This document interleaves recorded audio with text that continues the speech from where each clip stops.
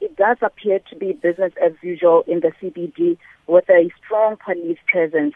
However, workers who were on night duty, Sakina, are worried about how they will get home. They say that they've been getting calls from their family members warning them about disruptions in their residential areas.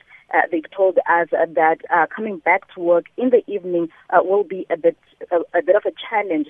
Some of them are also fearing for their lives, Sakina. And of course, the C2 of Tshwane says that some of its employees have been intimidated and some of its property vandalized.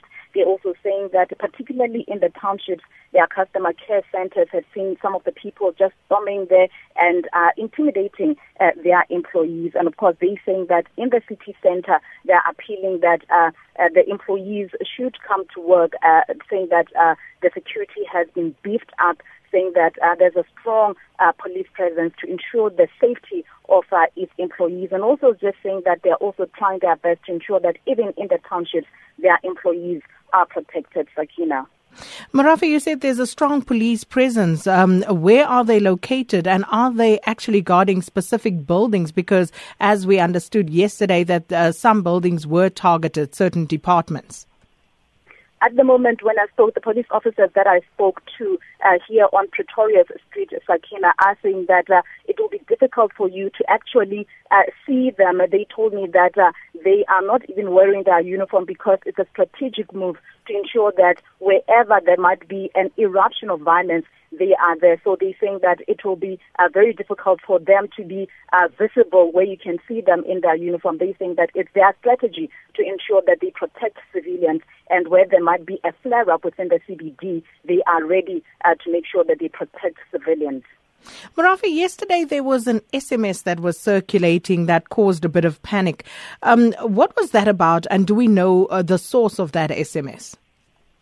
Well, Sakina, we really don't know the source of that particular SMS, and that SMS was purported to have come from SAPS, but SAPS has distanced itself from that particular SMS, and they have assured the citizens of Tshwane, particularly in the streets that were mentioned on that particular SMS, that these streets are protected. And as I'm saying, Sakina, I am in this area, and I haven't seen anything that was mentioned in that SMS taking place here in the CBD. So we don't really know where it originated from, but I think that it was a bit irresponsible of that person who circulated that particular SMS, because as you can imagine, when you look at what is happening in Atteridgeville, Sakina, when you look at what is happening in Soshanguve, once you have an SMS of that nature about the CBD, you're creating panic that is unnecessary.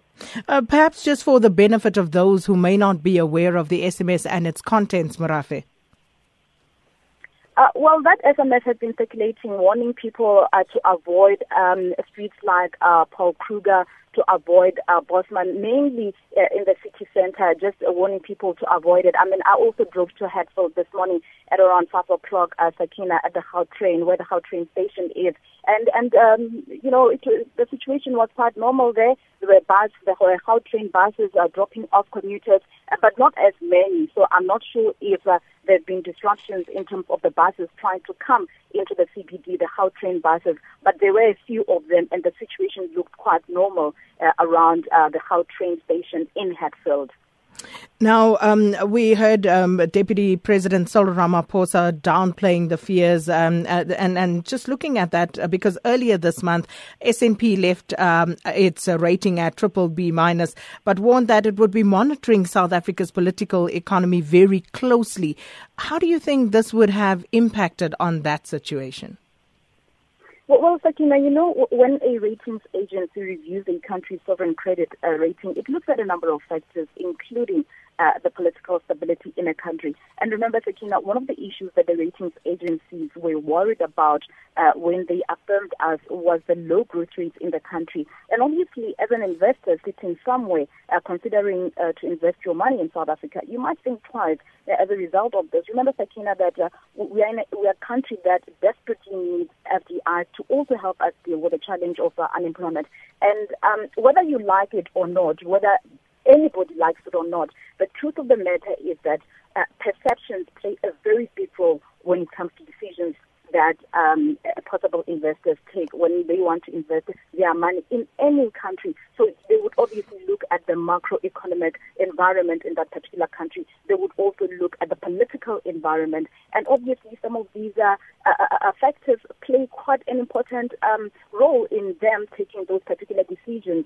And Sakina, I think that at the moment, remember that we shaved off about 0.2% of our GDP in the last reading. And I think that we really desperately need to deal with the situation. Talking to some of the political economists, they are saying that the leadership of the ANC must not only look at this as a Kgosi and Ramokgopa issue and Thoko-Didiza issue, but they must also look at some of the underlying symptoms that have caused this problem to flare up like this.